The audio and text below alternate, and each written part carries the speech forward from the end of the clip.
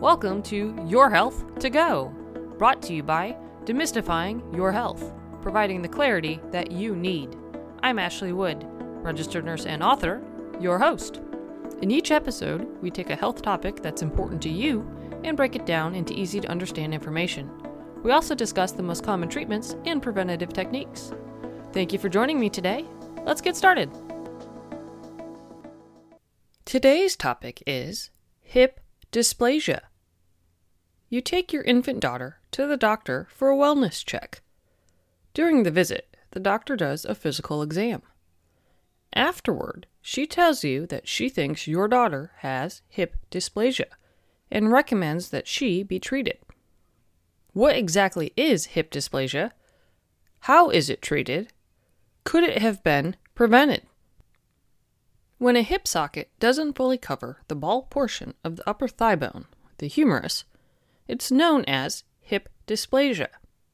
The condition is usually present at birth because initially the hip joint is made of soft cartilage that gradually hardens into bone.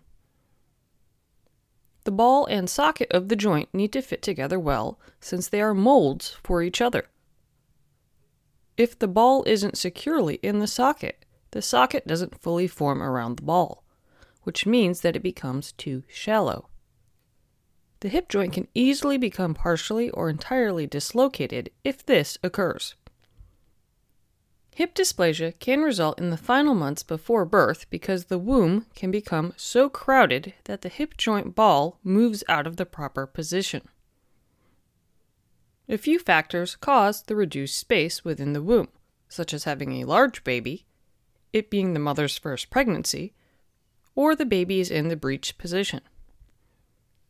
While doctors check for signs of hip dysplasia shortly after birth and in subsequent well baby checks, if the malformation is mild, it might not be noticed until the child is older or a teenager.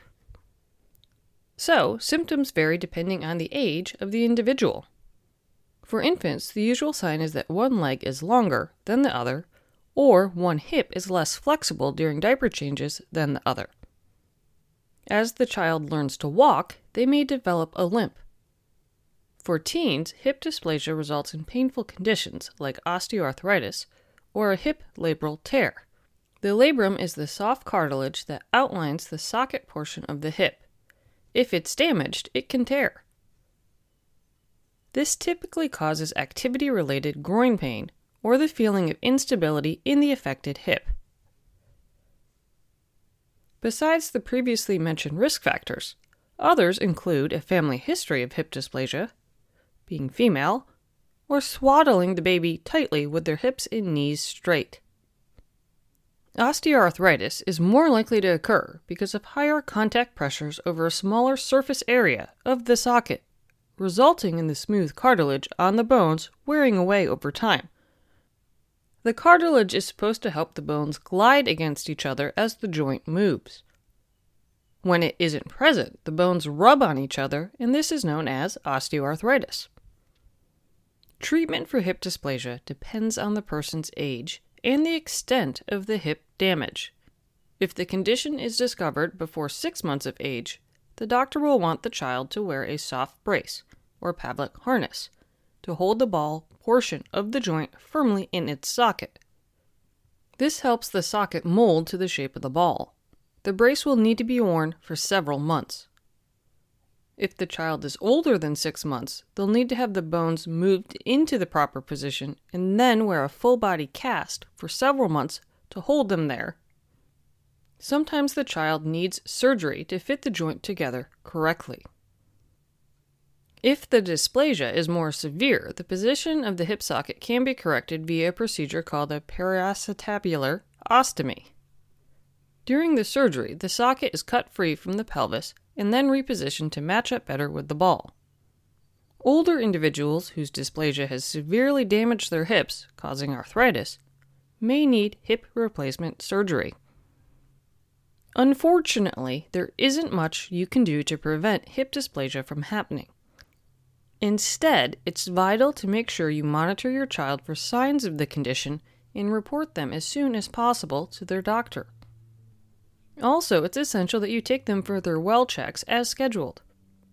By doing both of these, it's possible to catch the condition early, which will reduce the likelihood of complications. Hip dysplasia can be concerning for new parents. However, it can be corrected without causing a significant long-term impact. If you have any questions or concerns about hip dysplasia, please speak to your doctor. If you'd like more information, please visit the International Hip Dysplasia Institute's page. Thank you for spending some time with me today. If you found the material to be valuable and helpful, please tell your friends about us. We're on social media, so like and follow us there to stay up to date on our latest information. You can also sign up for our weekly newsletter on our website. Stay healthy, and please join us next time on Your Health to Go. Now, time for the legal statement. Please keep in mind that the content we provide is not intended to be a substitute for professional medical advice, diagnosis, or treatment. Always seek the advice of your physician or other qualified competent health provider with any questions you may have regarding a medical condition. Never disregard professional medical advice or delay in seeking it because of something you have heard on Your Health to Go or seen on the Demystifying Your Health site. Demystifying Your Health does not recommend or endorse any specific tests, physicians, products, procedures, opinions, or other information that may be mentioned. Reliance on any information provided by Demystifying Your Health, its employees, others appearing at the invitation of Demystifying Your Health, or other visitors to the site is solely at your own risk. If you think you may have a medical emergency, call your doctor or 911 immediately.